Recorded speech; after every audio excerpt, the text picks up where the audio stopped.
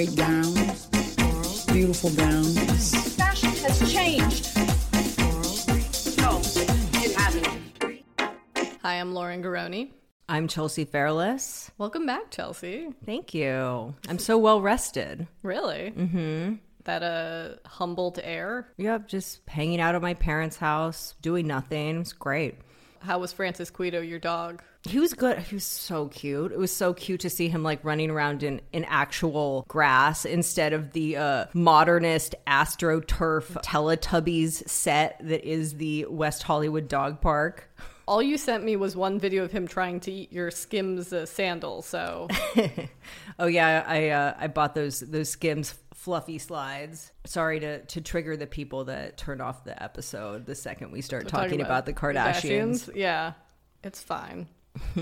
I missed you. I missed you too, and we have so much stuff to talk about because it's been 2 weeks since we've done like a proper news episode. And there was a bunch of Sex and the City stuff, which we covered on the account, but now we'll do a little more of a deeper dive. First and foremost, contrary to previous reporting from the Pulitzer Prize winning journalists at Page Six, Chris Noth will in fact appear in the reboot. It has been announced. Big is back, baby. Michael Patrick King said, "How could we ever do a new chapter of the Sex and the City story without our Mr. Big?" Which I had no doubt that he was going to be in the series, but the question is for how long, right? Well, yeah, because unlike SJP, Kristen, Cynthia, and most recently Sarah Ramirez, it hasn't been announced that he is going to be a series regular, which typically connotes that a cast member will do a significant number of episodes. So that leads me to believe that he will be on the show, but he will be phased out early.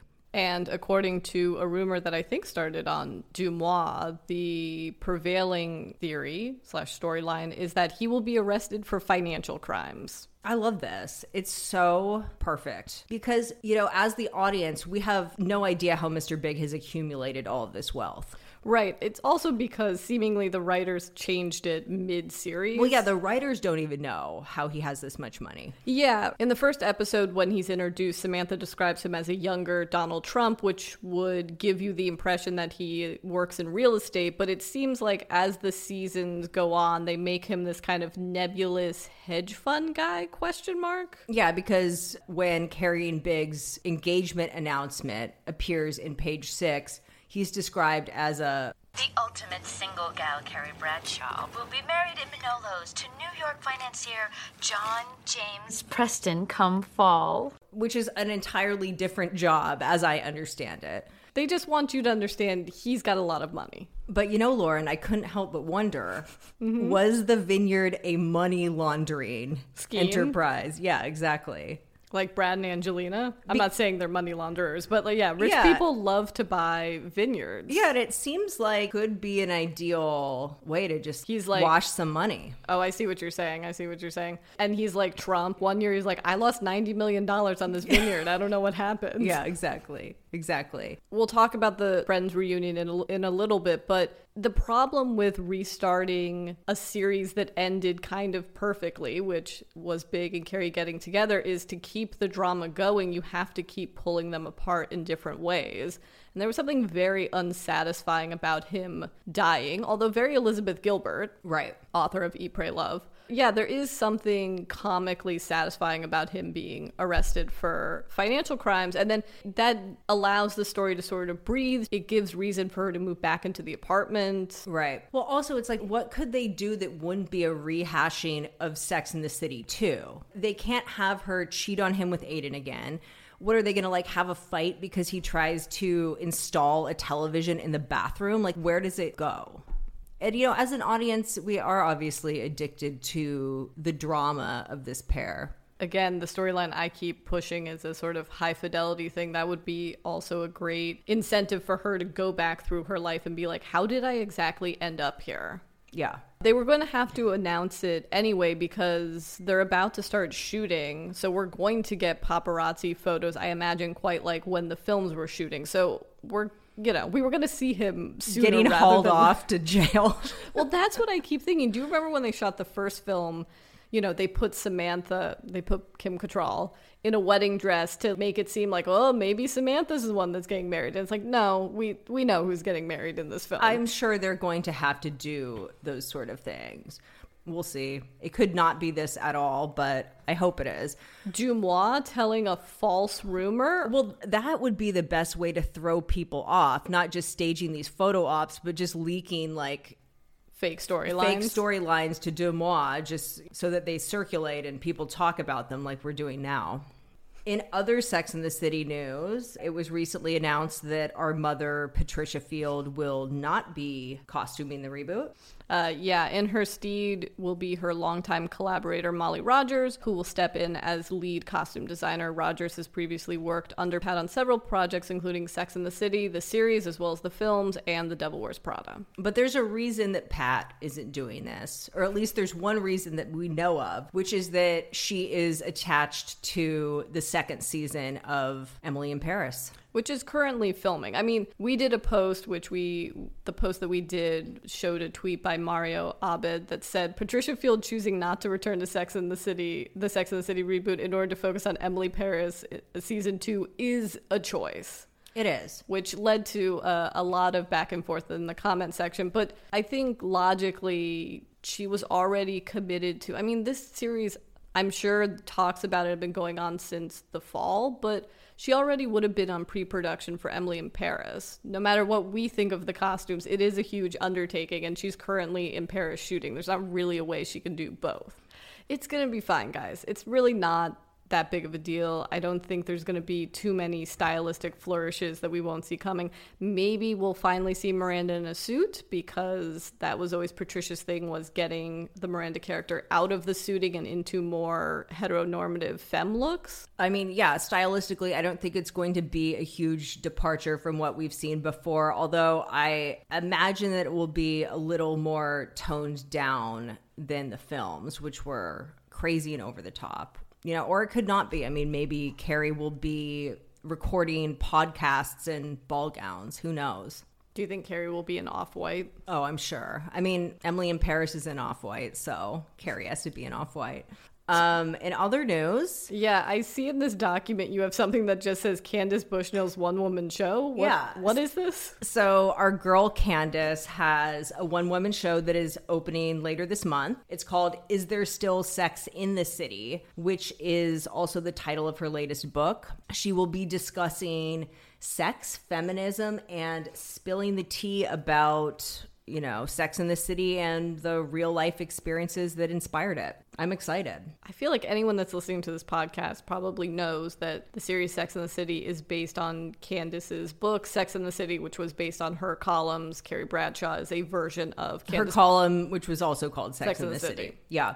So the show is opening at the Bucks County Playhouse in Pennsylvania, and a lot of people have been asking me why there, what is up with that? Because Bucks County is like a 2-3 hour drive from New York. I mean, I can't confirm this, but I suspect that she is trying out the material out of town, which is like a very common practice in theater. You either go to Bucks County, you go to Boston, you go to Chicago, you get feedback from the audience because, the New York audiences are too mean and the critics are mean, and it's just good to see how things land. They're warm in Bucks County. Yeah. So, I mean, I imagine that it is going to be on or off Broadway in New York at some point later this year.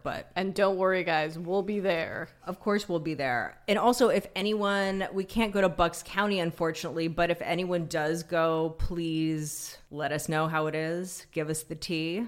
Oh, but there's something really funny about this, actually.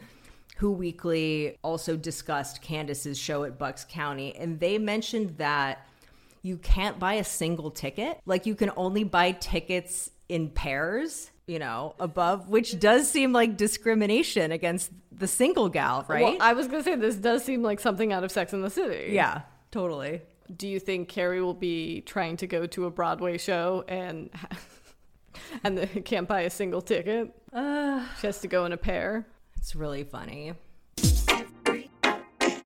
So also another thing that transpired and blew up while you were gone would be Olivia Rodrigo's Sour album. Yes. I mean, Did I just sound like the oldest person being like, Olivia Rodrigo's Sour album? Yeah, I mean, we haven't talked about her on the pod because I didn't want to age myself unnecessarily, but she's gotten too popular. Oh, get ready for the geriatric millennial talk. As a proud geriatric millennial, you're not, though. I'm a middle-aged millennial. You missed the cutoff, although I think that there should be a word for like developing early from a culture consumption standpoint. Because you mean like us? Yeah, because I think that you are probably like a geriatric millennial at heart, because I think you were probably consuming culture at like a inappropriately young age, you know? That's the nicest way to be like, your parents made sure that the TV was your babysitter. No, I'm not saying that. No disrespect, Kathy and Andy. I'm just saying I think that we're kind of on the same level.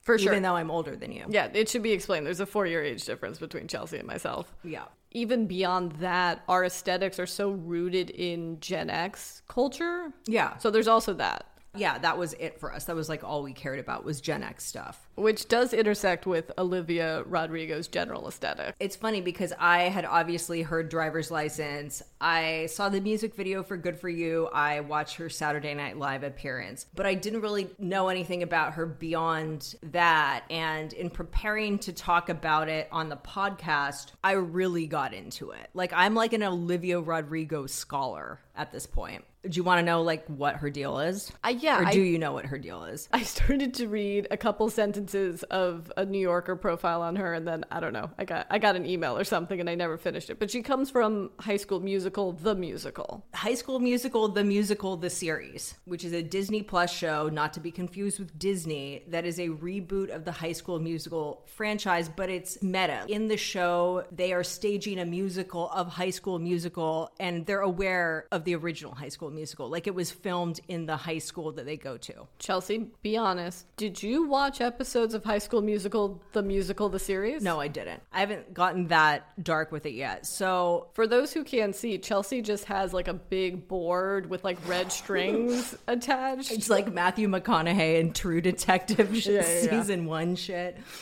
So season 1 of this show happens. It is popular. They ask her to write and record a song for the soundtrack, and it becomes the song that catches on. And that song is called All I Want. And that kind of had a viral TikTok moment that I completely missed out on because we're old. We're old. I barely look at TikTok, et cetera, et cetera. But reportedly, she was in a relationship with her co-star Joshua Bassett. Oh, Bassett? There we go. I was like, Joshua Barrett? Who Driver's License is written about. Correct. It's also inferred that Joshua Bassett has left her and hooked up with Sabrina Carpenter, who is another Disney person. Although at 21 years old, she's kind of like the old hag of this teen drama. I mean, because she is older than them. And we mean old hag in the most respectful fourth wave feminism the least ageist the way possible. So Driver's License comes out. It's a smash hit instantly, like breaking streaming records. It's all over TikTok, etc. Then Joshua drops a diss track. I forget what it's called. It doesn't matter. Then the week after, Sabrina drops a diss track, which again is like kind of sad given her age and everything. So not to be confused with us talking about literal teenagers. Right. That's not sad. Not sad at all. All this happens. It blows up. They rush out an album, which is Sour, which came out a couple of weeks ago. But for rushing out an album, it's good. I know. I went into this, not that I went into this wanting to dislike it. I guess I went into it assuming that I wouldn't like it. And there's a lot of songs on this album that are certainly very redundant that I'm sort of less interested in. Those are the Driver's License type songs, the breakup songs that feel very Lord Taylor Swift inspired, that vibe. Right. But then there's a few songs on the record, the opening track, Brutal, Good For You, the single, and another song that reminded me of a very specific, I want to call it like a micro genre of music, which is pop rock songs by female fronted bands in early 2000s teen films. Late 90s, early 2000s. That's what I was going to say is I think why geriatric millennials like yourself and middle-aged millennials like myself love this album because it's what was missing when we were teenagers. Again, we idolize... Well, it wasn't missing when we were teenagers. I feel like this was everywhere when we were teenagers, but it just kind of like this genre of music hasn't really caught on in a big way, with the exception of maybe like a Skater Boy by Avril Lavigne sort of situation. But right, that pop punk thing. But this is more the ska influenced girl bands, like a Letters to Cleo. When I think about this, again, micro genre, I think about Lindsay Lohan's band in the Freaky Friday remake. I think about Josie and the Pussycats, the live action version, which was a fake girl band that was... Didn't Letters to Cleo do the music? They did do the music, even though it was coming out of like Rachel Lee Cook and Tara Reid and Rosario Dawson. Can you imagine being the guitarist for Letters to Cleo and watching Tara Reid pantomime your chords? But I feel like Letters to Cleo are so instrumental in this genre because they also performed as themselves in 10 Things I Hate About You. Yeah. And these are all films that I don't think had come out. I think Olivia Rodrigo was born in 2001. It's before her time. Also, the Donnas in Jawbreaker.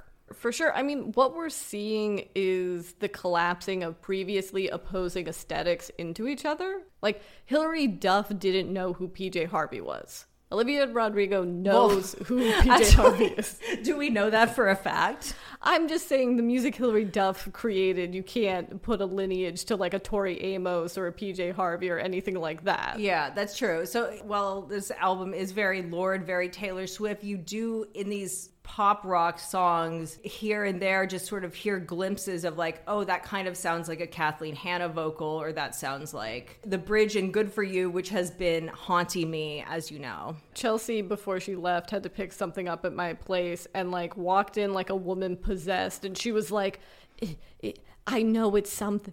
She was like playing Brutal for me. She was like, I know it's referencing some PJ Harvey song. I can't figure out what it is. It's not Brutal. I was playing, it's the bridge in Good For You. The vocal inflections say PJ Harvey. The use of repetition is very just like a specifically PJ Harvey thing. So I was convinced that this is similar to a bridge that was in a PJ Harvey song on her seminal breakup album, Rid of Me. I mean, that's actually an interesting contrast because PJ Harvey's Rid of Me makes Olivia Rodrigo's Sour sound like Baby Shark. That is a breakup album. That is the sound of someone like in a mental state that is similar to Glenn Close's character in Fatal Attraction when she was like boiling the rabbit. Like that's the vibe of that album. Yeah, we did growing up get different shades of breakup albums. So there was, as you said, PJ Harvey's Rid of Me. There's Alanis Morissette's Jagged Little Pill. Yeah. Which is a real bummer when you realize that her talking about giving a guy head in a theater is probably written about Dave Coulier from Full House. And then No Doubt's Tragic Kingdom, which is about her breakup with the bassist Tony Kanal. Right, and there are elements of this album that actually remind me more of Return to Saturn era, No Doubt. Right. So I was in my car driving home yesterday, and I went to put on PJ Harvey's album Rid of Me. You know, I was doing it via audio because I was driving, and Nelly's Ride With Me comes on. And I was like, okay, this is a bop. I'm listening to this first. But it made me think that I could do a fun little quiz for you. Oh, no. Which is called Rid of Me or Ride With Me. I have 5 lyrics here. Okay. And I want you to tell me if they are from Rid of Me or Ride With Me. Okay. So here's the first one. If you want to go and get high with me, smoke a L in the back of the Benz. Oh, why must I feel this way? That's Nelly. Yes, correct. But do you know that when I was in junior high, I had to listen to Nelly all the time because my mother loved that album, bought that CD, and every time she would pick me up, she would play all of that. Country Grammar, Country Grammar's the best. EI. Okay, second lyric. Do me like you should, fuck me good, suck me good. That's also Nelly. Ride with me. Correct. Night and day, I breathe, ha ha, a hey. That's PJ Harvey. Correct. Okay. I'll make you lick my injuries. I'm going to twist your head off, see. I mean, I feel like I should say Nelly to make it interesting, but it's PJ Harvey. Okay, last one. Okay. See if you can get 5 out of 5. Can I make it? Damn right. I'll be on the next flight, paying cash, first class, sitting next to Vanna White. What would you give if that was a PJ Harvey lyric? It's Nelly. Again, I can't. 5 for 5. You did it. I probably also have 10,000 hours in Nelly's Country Grammar because I had to listen to it for 7 years straight in my mother's car. Love that. Excellent taste, Kathy. Okay, that was a digression. Long story short, after listening to Rid of Me, I was like, I'm not clinically depressed anymore. I can't be listening to full PJ Harvey albums in my car. Like, it's not healthy. So if anyone knows what this sounds like, please let me know. Because like I said, I can't do that full catalog right now. I'm hoping it's from Stories from the City, Stories from the Sea. Well, it's vaguely reminiscent of The Bridge and This Is Love. Again, the repetition of it. Right. But it's not that. It's something, I believe it to be something more specific. But yeah, for the 4 people who have not listened to this Olivia Rodrigo album, it's basically if Jagged Little Pill was filtered through the 2001 Josie and the Pussycat soundtrack. Yeah. One thing I do resent about the Olivia Rodrigo discourse is these ageist memes. Jesus. That are like millennials listening to Olivia Rodrigo, and it's like the Pen 15 girls, or it's like Jamie Lee Curtis in Freaky Friday dressed in some punk outfit. And it's like, to be fair, not wrong. But no, it's like we don't need to cosplay as how we dressed as teenagers. That's like true. That's what you're doing. Except for we bought our plaid schoolgirl skirts at thrift stores as you should, instead of just like getting them from Dolls Kill or like wherever people are getting this stuff. Kids these days. God, we're like so primed to be on the reboot of Behind the Music, just talking about. Oh my God, dreams. We'd also be perfect for the reboot of Best Week Ever. I mean, that's basically what we're doing. Wow, we've officially transitioned from MTV to VH1. You're giving me major Michael Ian Black energy. Or maybe you're Mo Rocca and I'm Michael Ian Black. Yeah, you're probably Mo Rocca. Anyway, so speaking of aging pop songstresses, Taylor Swift has been cast in David O. Russell's new star-studded film. Yes, her perfect role in Cats. See what I did there? Oh my God. Did not dissuade her from acting. So her role, like the film's plot, is being kept under wraps, but the 11-time Grammy winner will join Christian Bale, Margot Robbie, and John David Washington in the film. I don't really know how to feel about this because, as you mentioned, Taylor Swift's taste in film roles has not been excellent. She was also in like one of those Valentine's Day movies, yes. Right? How could I forget that? I mean, I forgot. I don't even know which. I'm like, is it New Year's Eve? Is it, Mother's Day? Mother's Day? Like, who the fuck knows? Yeah, so there's that. But also, it's like David O. Russell, as a filmmaker, has made such a little impact on me. Like, I don't think I've seen, like, I've never seen American Hustle, so I can't speak to that. But I have seen I Heart Huckabees. I've seen, what was the Bradley Cooper and Silver Linings I Playbook. saw that. And I think I saw another one with Jennifer Lawrence. Joy. Again, they were whatever. So for those who just clued into David O. Russell's career circa Silver Linings Playbook, you probably missed that he was effectively in director's jail for, among other things, verbally abusing Lily Tomlin, getting into a fist fight with George Clooney, possibly putting Christopher Nolan in a headlock, and making Amy Adams cry. Oh, really? Yeah, so we have to back it up to Lily Tomlin. When you put this in the doc, I could immediately tell why it was there, and I knew it wasn't just because of Taylor Swift. Yes. The casting of Taylor Swift, even though this film is already in production and possibly even wrapped, has, dredged up David O. Russell's less than stellar behavior. The most prominent of which is probably, yes, this Lily Tomlin incident from I Heart Huckabees, which to me is the first viral video I remember watching on the internet. Totally. And I feel that you would appreciate that I went to a conversation between John Waters and Isabelle Huppert at Lincoln Center, like, I don't know, 7 years ago, something like that. And he mentioned that he felt that her best performance was actually in this viral video. So we should explain. So there's two, because when I went to go search for it, The first, which seemingly has been scrubbed from the internet, is Lily Tomlin screaming at David O. Russell with no context in a pickup truck with Dustin Hoffman and Isabelle Huppert, who are in the film I Heart Huckabees. Yeah, and she's basically saying, like, we've done this take 10,000 times. Like, let us go. Fuck you. And Dustin Hoffman is, like, trying to keep the peace, kind of. And then Isabelle Huppert is just, like, sitting there silently, being her icy, glamorous self. And then... Well, after you've worked with Michael Haneke, it's like, whatever. Yeah, this is like a Disney film. It is, yeah. It's like, this is like Disney Plus compared to... the previous directors that she's worked with. Yeah. But what's funny about the Isabelle Huppert in this is what John Waters was obsessed with is she flips down the, what do you call that in a car? The visor. The visor. She flips down, like in the middle of the screaming, she flips down the visor, pulls out a lipstick, and then starts touching up her makeup while these people are just like screaming in her face. It's actually brilliant. Yeah, it's a real shame that you truly cannot find this anywhere on the internet. So when I went back to try to find this, to hopefully put it in the episode, what I came across is a second clip that I had never seen before of David O. Russell fully going nuclear on Lily Tomlin. And it seems to be a scene where it's like a tense but like relatively calm discussion about blocking. And so I don't know which incident happened first. Maybe the first one we just outlined, because she's so calm and it just makes him more and more upset. And among other things, he calls her a cunt, but it's the time. God.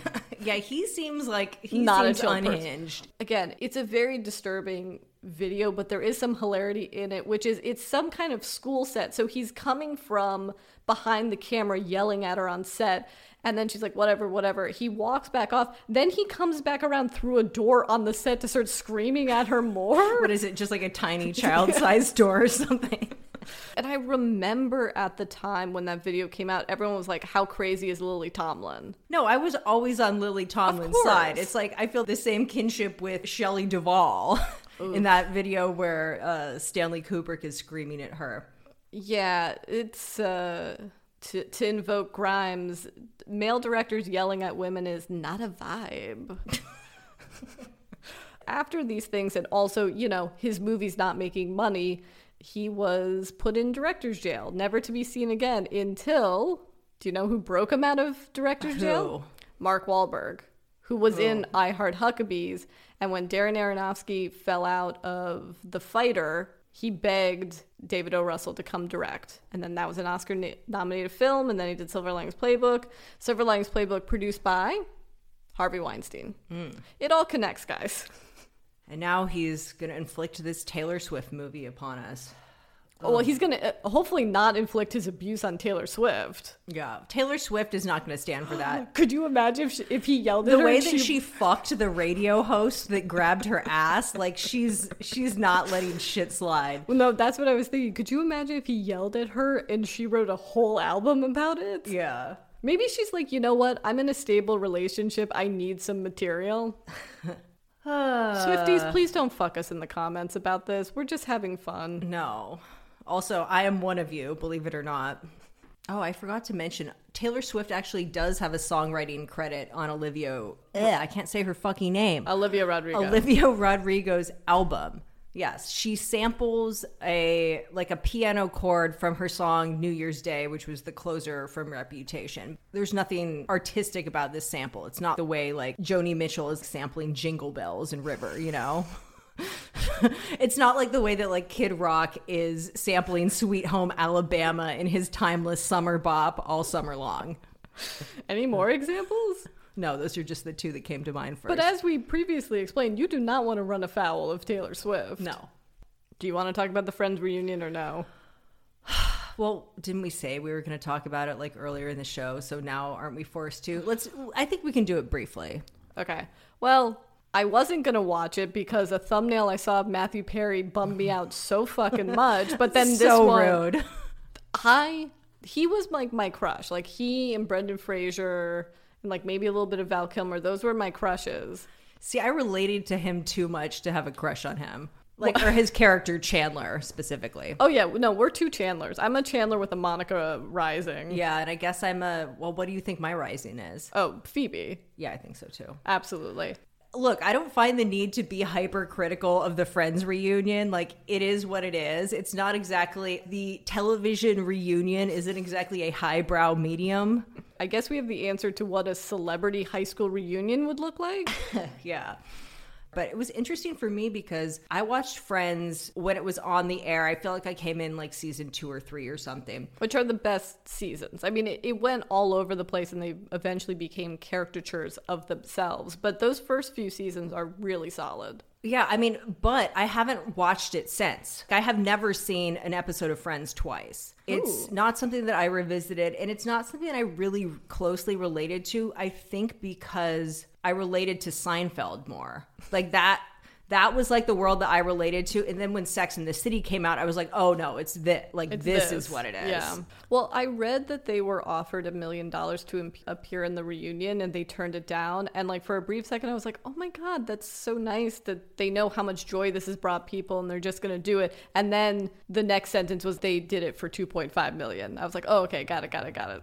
I'm not like offended by that. Gen Z is obsessed with the shit somehow. That's why I was referencing it when we were talking about Sex and the City. Lisa Kudrow said this thing when I think James Corden was asking about would there be a kind of reboot or limited series or something. And she made this point that they ended it so well and so perfectly for each character. Each character was set up with their person and what their future life was going to be, that in order to make it dramatic, you would have to unspool so much stuff that it would kind of ruin the ending. Yeah, we don't want like Monica and Chandler to have a contentious divorce. It did feel like a subtweet, not that I think she meant it that way, but a subtweet for the Sex and the City 1 film. Yeah, totally. Where it's like, okay, where we left these characters where they're together, got it. Now they're getting married and he leaves her at the altar?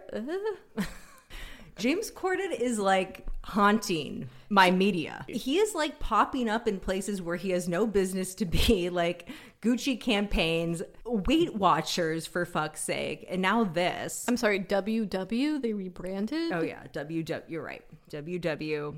It's crazy. I mean, he was fine, whatever. This doesn't really require hard journalism. The fashion show with actual celebrities was nice. Oh, I loved that. That was so cute. They had models like Cara Delevingne, Cindy Crawford, celebs like Justin Bieber modeling iconic costumes from the show. And then they had Matt LeBlanc modeling Chandler's clothes because there was an episode that I completely forgot about where he wore all of Chandler's clothes. And then I was like, oh, wow, this is very much like that Balenciaga collection from a while back. Gaga was there. Gaga was like at a 10.5 singing Smelly Cat with Lisa Kudrow. It's like, this song does not call for this. Well, you've always made this point about Lady Gaga that really she was meant to be in like a regional touring company of Beauty and the Beast or something. I mean, that's such a rude thing. I actually do like Lady Gaga. But yeah, it's more like, I think Lady Gaga... She's got theater kid energy. She's got Wicked energy. Like Wicked the musical energy. The kid that has just like Wicked posters all over their bedroom. Right. Like that's how I envision Lady Gaga. John Travolta would see her and go, the wickedly talented Lady Gaga. But yeah, I think that things like that made it cute. But then I was like, what the fuck, Malala's here? Oh, Malala survived being shot in the head only to have to be paraded out for the Friends reunion. Do you feel like, well, if your Chandler is Tat, you're Monica? Do you remember that gay couple that was featured? Oh, yeah. No, she's like, so she's more of a Rachel. Yeah, with a Joey. With a Joey. With a Joey rising. Or actually, maybe she's a Joey with a Rachel. Oh, it's kind of hard to say. She's kind of like 50-50. Matt LeBlanc. Remember how hot he was? Matt LeBlanc? Oh, when they showed younger photos of him, I was like, God damn. I gagged. Like, I did not even realize that he was that hot. Do you remember when you showed Tat Swingers and she was like, wait, I didn't know that Vince Vaughn used to be hot. And we were like, oh yes, for 2 years between like 95. Well, up until his appearance on Sex and the City. Yeah. He had a good 5-year run. Yeah, of being just like extremely, extremely good looking. I thought Matt LeBlanc looked the most normal. He looked like but maybe that's because he looks like every Italian uncle that I know. Yeah, he's aged normally, whereas Jennifer Aniston has been doing Death Becomes Her shit, I'm assuming. It shows how different the aging standards for men and women are. Although Lisa Kudrow looks like she's done nothing to her face and she looks great. Yeah, she did look great. I'm not going to allude to what maybe some of these men have gotten done, but I don't know if men in their 50s should be getting fillers. Yeah. Just put it that way. Yeah. It bummed me out so much that I went back and watched my favorite terrible rom-com that Matthew Perry is in called Fools Rush In. Right, yeah. Which is part of a wonderful trope in the 90s of rom-coms having the most insane premises. And this one is he has a one night... Like The Truth About Cats and Dogs. Or Mrs. Winterbourne, which is like Ricky Lake pretends to be Ricky Lake. We could do a full ep on Mrs. Winterbourne if we ever have a Patreon. Oh, and to start doing film episodes? Yeah. I could go in. Well, you know what? We're doing that. That's just for us, guys. I don't care. No, Fools Rush In is he has a one night stand with Selma Hayek. She gets pregnant, shows up 3 months later. She's like, look, just meet my parents once so I can say when I tell them I'm pregnant, like that was the guy. Right. He falls in love with her. They get married, and then they have fights because they don't know each other. And then he's working too much, and something happens with the baby where she goes to the hospital, and she's like, I lost the kid. Go back to New York. But she didn't lose the kid. She's still pregnant. That's some dark, sick, twisted Mrs. Winterbourne shit. Yes. Speaking of twisted pregnancy movies with implausible premises, Hush. Have you thought about that in a minute? The one with Gwyneth Paltrow and Jessica Lange is like her mother-in-law trying to steal her unborn baby. Oh my God. Yeah, maybe that's a spin-off episode. It has nothing to do with fashion, but just like insane pregnancy plot films from the 90s. Ooh, we could also do, what's that truly insane French one with Beatrice Dahl? Inside. Have you ever seen that? Oh, yeah. That's like the apex of the womb raider genre. Anyway, going back to the Friends reunion, especially juxtaposed with another Warner Brothers asset, which would be Sex and the City. In this era where we're rebooting and sequelizing television now, where we used to do that with movies, I don't know if we need these saccharine trips down memory lane. Yeah. I don't know if the but we still watched it and like I enjoyed it, right? That was like 2 hours of my life that I'm like, I feel okay about that, you know? Not like when I watch 50 episodes of Emily in Paris in a row and I feel dirty now. However, Darren Star, we'd love to be in the season 3 writers' room. Genuinely. Yeah. So a few days ago, news broke that crocheting girl boss emporium Etsy is buying Gen Z's favorite digital flea market, Depop, for $1.6 billion. Who knew they had $1.6 billion? And they're making that money off the backs of people selling bridesmaid gifts. Gloves, Yeah, and like little crocheted live, laugh, love shit. So the idea is that they'll help Depop scale up, potentially give Etsy a bigger Gen Z market share, and of course disrupt consumers' want or need to ever go back to traditional retail shopping. Yeah. So if Etsy is for us geriatric millennials, Depop is like for people exclusively born after 9/11. Depop has 30 million registered users over 150 countries. 90% are under the age of 26. Wow. So I feel like if Etsy is a marketplace, Depop is a highly art-directed social network. Well, Etsy and Depop both have like highly specific aesthetics that have become associated with these brands, which never happened for like an eBay, for example. Yeah, but Etsy is multifaceted. There are people who are actual artisans that make things. Like my first light in this house was made by someone who was an Etsy seller. There's vintage I buy sellers. vintage through Etsy because it's more chill than eBay. I can't be bothered to like bid on something and then have to follow up. And then even if I win the thing, I like forget to pay for it. It's like a whole thing. Yes. And also I've noticed just perusing Depop, for Gen Z, everything is vintage and vintage is thrifting. Like I was watching a TikTok where someone talked about going to Stella Dallas and referred to it as thrifting. And I was like, no, finding an $80 JCPenney cardigan is not thrifting. No, it's not. It's so funny because these kids are doing the same thing that I did as a teenager, which, I mean, I sold vintage clothes on eBay when I was in high school. The problem is that there's not a ton of incentive to have a perfect curated vintage store when people will literally just buy crap and pay whatever for it. I would be selling like members only jackets to people in New York for like, over $100. Crazy shit. It's interesting how the secondhand market, especially a digital secondhand market, is being spoken about as if it's something new. I've noticed that a lot of the financial papers about this have been like, oh, the signals that the secondhand market is here to stay. But it's been that way ever since people started blogging their outfits in the mid-2000s. It's just accelerated now because everyone's a content creator and everything's content. And now what it is that once something is worn on camera, it's kind of rendered valueless or worthless to them. Yeah, which is terrible. Yeah, because on one hand, it's like, I do enjoy the sustainable aspect of this. I'm glad that people are buying vintage. I think more people should. But no, you're correct. It's creating a system that makes it easier to acquire and then quickly dispose of clothing. Yeah, I mean, the secondhand market provides a seemingly easy, vaguely more economical, and like supposedly more sustainable solution.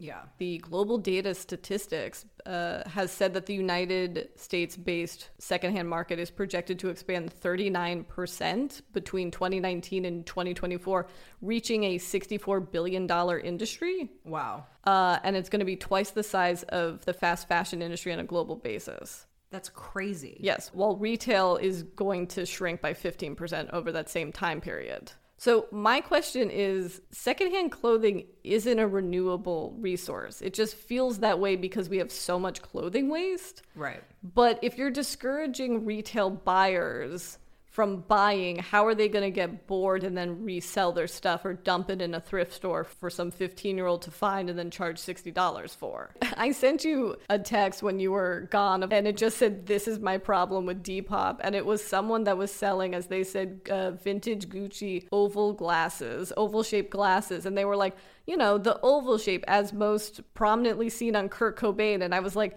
it's Jackie O-shaped glasses. How do you not know this? I feel like the 1960s is the 17th century to like a Gen 15-year-old. Z. You know what I mean? It's so... Did they even have electricity? Were they wearing like corsets? By the way, guys, this is the real old man yelling at the sky episode. Yeah, totally. Shall we move on to the fast fashion collab that literally no one saw coming? Yeah, when I first saw it, I thought I must be mistaken because there's no way that this was possible. It's really wild. So I was just looking at Zara the other day, as I do, and I saw that they have done a collection with Purple magazine. So Purple has been around for a really long time. It is a independent biannual fashion magazine. It came out, I think, in the late 90s, maybe early 2000s. In its original incarnation, it was very much an anti-fashion magazine. It wasn't about celebrities. Started by Olivia Zom. Yeah, they didn't even have real models. It was like everything was modeled by real people for the most part. And their covers were very arty. It would be an illustration or a landscape or the opposite of what you would associate with a traditional fashion magazine. And then like slowly in the, 2005, something like that, it basically just turned into like Maxim for like arty people. Yeah. It became very dominated by Terry Richardson's photography and his aesthetic and like a porn aesthetic. There was celebs all of a sudden. There were supermodels, and it became a very different sort of vibe. Although it has some pretty amazing covers. I think about the Kate Moss cover where she's wearing Ballman and Mario Sorrenti is behind her on his knees naked for some reason taking the photograph while also being in the photograph. No, that was a good cover for sure. But my interest in it has dwindled in recent years. My interest in pretty much all print media has dwindled in recent years. Which is probably why they're doing a collaboration with Zara. Well, okay, it's not just like a 10-piece collection. I don't know how many pieces that it is, but it's more than 50. It is a substantial amount of products. Well, it's hard to tell because the Zara website is so fucked. Okay, well, that's another thing. So Ezra Petronio, who's the editor-in-chief of Self-Service, which is Purple's main competitor in this sort of hip biannual fashion magazine world, is the creative director at Zara. And with the Zara website, he has very much tried to sort of replicate the experience of print and the look of self-service magazine into this website. And it succeeds in certain areas, like certainly the e-com photography, and it is less successful in other areas, namely the user experience of navigating the site. It's successful in a way that the photography makes the clothing look either so good that you can't tell how shitty the quality is until it arrives on your doorstep, or it's so obscured that you're like, I think that looks cute. I'm not quite sure. Yeah, but it just seems like a really strange collab given this fact. And yeah, it's also not what you would expect, because for a fashion magazine, you would expect more merch type stuff with branding. You'd expect maybe like, oh, they'll make a slip dress that has some like Mark Borthwick photo of a tree from like an early issue or something like that. But it's actually just full on, just like fast fashion, very trendy clothes. And again, it was like, I saw Purple magazine and I was like, well, that can't possibly be the same. Like they would never stoop to this level is what you think at first. And it's the same typeface. Well, also it's like, this seems 10 years too late. It is. The thing that's crazy about it is that a lot of the pieces are very heavily branded, which would be fine if it just said Purple magazine, but it says Purple X Zara. Nobody wants that. Nobody wants that. No one that is a big enough fan of Purple magazine or would want to partake in this would be caught dead in something that says Zara. Like, Zara doesn't even make clothes that say Zara under normal circumstances. Why, in this sort of attempt to court a very savvy, high fashion minded audience, the audience that cares about Balenciaga and Margiela and designers like that, like why? I don't know. I'm sure these shirts are going to end up on Depop. Yeah. It's weird because as someone with, I don't know, 10, 15 back issues of Purple magazine on my bookshelf and a wardrobe with a significant amount of Zara, I should be the target audience for this. We both should, yeah. We both should. And if not me, then who? Shall we Kardash? Let's Kardash. Kardashaholics Anonymous. This is a case for the FBI. So we missed some things. I think to kick this off, we really need to start with Caitlyn Jenner's truly iconic tweet, which says, "When elected governor of California, I will cancel culture and wake up the woke." What I find interesting is cancel is in all caps. So it's like, I will cancel culture, but woke or wake up is not capitalized. That's the only word. She had to capitalize it so it doesn't seem like a senior moment where she's like repeating words, repeating the same word twice. Do you think that was a suggestion by Sophia? I do not know, but... So yeah, it was readily mocked, as it should be. Again, she has no platform on her website, so I have no idea how she intends to cancel culture. Because you just say you're canceled. I would like to know. Well, you know how Donald Trump on The Apprentice would fire people and said you're fired? Yeah. Caitlyn's just going to be in Sacramento and go, you're canceled. But she doesn't want that. That's the opposite of what she wants. She hates it. Is Caitlyn aware that if she becomes governor, she's going to have to move to Sacramento? Or she's like, no, governor house in Malibu. She thinks she's just going to do Zooms from Malibu. I'm going to cancel the governor's house in Sacramento. That's what she means by waking up the woke. Everyone just needs to move to Malibu. Oh, God. Well, how much would you rather if her platform was just make Malibu great again? How would you cancel culture, Chelsea? I have no idea. But I'm interested to hear if anyone has any ideas around that. And how do you check on waking up all the woke people? Do you do like a wellness check? Like, hey. I saw you have a Bernie sticker on your car. Have you woken up? You just wake up the woke by singing Kylie Jenner's seminal hit, Rise and Shine. Oh, can we just... Rise and shine. Because we've used the phrase seminal a few times, and I think it's in our head because we used it to describe the Sex and the City episode, and then a follower DM'd us and was like, I don't mean any disrespect, but just to let you know, like, seminal has patriarchal overtones, and I don't think that Miranda, Carrie, Charlotte, and Samantha would really stand for that. I had a real, like, am I a fucking moron moment? Because I was like, wait, does seminal come from semen? And it's like, yeah, of course it comes from... I mean, I've never thought about it either. Ever. But is semen inherently patriarchal? And also, if Sex and the City taught us anything, these ladies definitely stand for seminal. Yeah, they love semen. It's like their favorite thing. So yeah, it's a seminal show on multiple levels, especially when you get into the funky tasting spunk episode. A seminal episode. Yeah, it is a seminal performance by Bobby Cannavale. All right, so I know we're now like a week late with this, but this was like one of the few episodes that you and I actually watched, which was a real doozy because it covers Chris's birthday, Kim's birthday, where they go to that private island, Kendall's birthday, which they don't show because she got busted for having a party on social media and was shamed for that. Did you also notice very briefly Caitlin's birthday? Mm-hmm.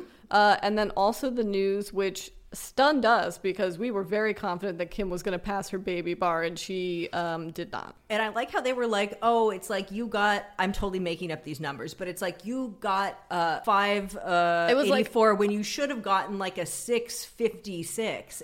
And they were like, you practically passed. It's like, no, you didn't. That is like a significant margin. But then she's like, I don't know if I want to retake it or just wait till June. I couldn't understand. I'm like, why are they setting up this false storyline? Like, of course she's not going to wait 6 months. And then I didn't even connect that, of course, she's about to go on her 40th birthday where Kanye gets her the Robert Kardashian hologram. Right. Which talks about how proud he is of her and her legal pursuits. I was like, oh, this is why they're setting up the whole thing of like, am I going to take the baby bar again? Well, also because they were like, she was literally like, God, give me a sign. And it comes in the form of a burning bush, a.k.a. Robert Kardashian, telling her how proud of her he is. Chelsea, they reverse engineered that. That whole scene where... Oh, you don't need to tell me, bitch. Where Kim and Chloe are driving around the streets of Hidden Hills being like, give me a sign. And suddenly there's like... They're like, that light screen, that's a sign I should do it. And then they're like, oh, but there's a stop sign. The other truly stunning moment of this episode that we want to talk about is that for Chris's 65th birthday, Kim is getting her 65 outfits because Chris feels a little uncomfortable in her body and can't find things that fit right. I wonder why she feels uncomfortable in her body when she's literally dripping with these girls. Well, also it's like this false thing of like, you guys have access to the best designers, the best marketing department, the stylists. What do you mean Chris can't find clothing she feels comfortable in? Yeah, it's like, what a savage thing to do to Chris's stylist also. My other favorite detail, which anyone that's worked in the fashion industry will realize, is Kim at one point goes, because she's like, I'm going to get these 65 outfits and it's not good enough to have them on a rack. I'm going to put them on mannequins. And she goes, getting 65 mannequins costs half as much as the clothing. Yeah, just renting them. Yeah. I bet they were those crazy Roosteen mannequins that are like the top of the line, expensive shit that they use in like museum shows and like Chanel. Even like whatever mannequins are $1,000. It makes no sense. That's the rack of Chelsea. If this podcast thing doesn't work out, we're starting a mannequin business. But you know what though?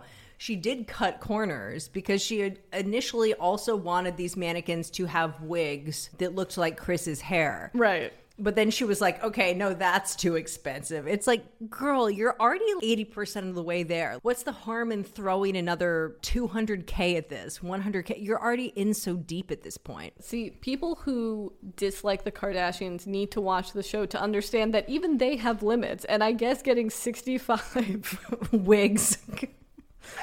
Do you think her hairstylist, Chris Appleton, I think that's his name, Chris Appleton, was like, no. I cannot do this. Kim calls Tokyo Styles absolutely not. Sorry. I know. What are the... see, that's what I want. Hopefully we'll get that in the Hulu show, which is like, what are the requests that they've gone to their chefs, their interior designers, where they were like... No. Jeff Leatham. Like, where's his line? Seemingly he has no line. I don't think he has a line either. That is in no way environmentally sound, the amount of roses and flowers he uses, right? No, of course not. Because for him, it's not about having like crazy arrangements. He's like, oh, I'm legit wallpapering this room in roses. One thing we skipped over, though, when talking about Kim failing the baby bar was the fact that she has COVID or had COVID. Yeah. Her and North had COVID. Saint had COVID. Yeah, so she fails the bar, is getting Chris outfits, goes on her 40th birthday, and then the timeline gets a little hazy where it's like, I'm back, and then Saint didn't feel well, and then North didn't feel well, and oops, I got COVID. Yeah, they went out of their way to disconnect it from her birthday party, which at the time was criticized for the lack of social distancing and the risks involved with COVID and whatnot. Can I get into the late edition? I guess this is Kardashian adjacent news, but Caitlyn Jenner's gal pal Sophia Hutchins would like everyone to know that she is not a lesbian, okay? No homo. Her press release just says no homo. Oh, wait, I didn't even wish you congratulations. Happy Pride, Chelsea. Oh, God, thanks. I'm straight now, so keep it. Such a good straight. Anyway, Sophia Hutchins, who's 25, took to her Instagram stories to let everyone know that she is not seeing the Olympian, who is 71. I guess there was a story saying that they were together, and she just wrote, fake news, not a lesbian, fuck off. Seems a little weird during Pride. Yeah, and it's also like, it kind of seems like you've been afforded certain media attention and fame that has been very much directly linked to your rumored romance with your gal pal. Yeah, she then had to follow up. She said, love the whole LGBT community. No Qs, I see. No IA. No allies, no, you fucking bitch. No. Not even thinking about them. Wait, I thought that A was asexual. Is it allies? I don't know. It's both. Probably. Well, that's what the A and then the plus is. Anyway, but so tired of the rumors that I am romantically with Caitlyn. I am only ever with men and only ever have been. Stop the rumors. It's been years. She's 71. You're 25. You live together. Yeah. So you're just roomies. And Caitlyn's obviously in love with you. So Lauren and I were talking about this dynamic earlier, and she's like, you know what this reminds me of? The Bitter Tears of Petra Von Kant, which incidentally we're going to be talking about next week because we are doing a whole episode about films about fashion designers, which is going to encompass Cruella, Bitter Tears, Phantom Thread, some other movies that we love. As always, thank you guys for listening, and we'll be back next week.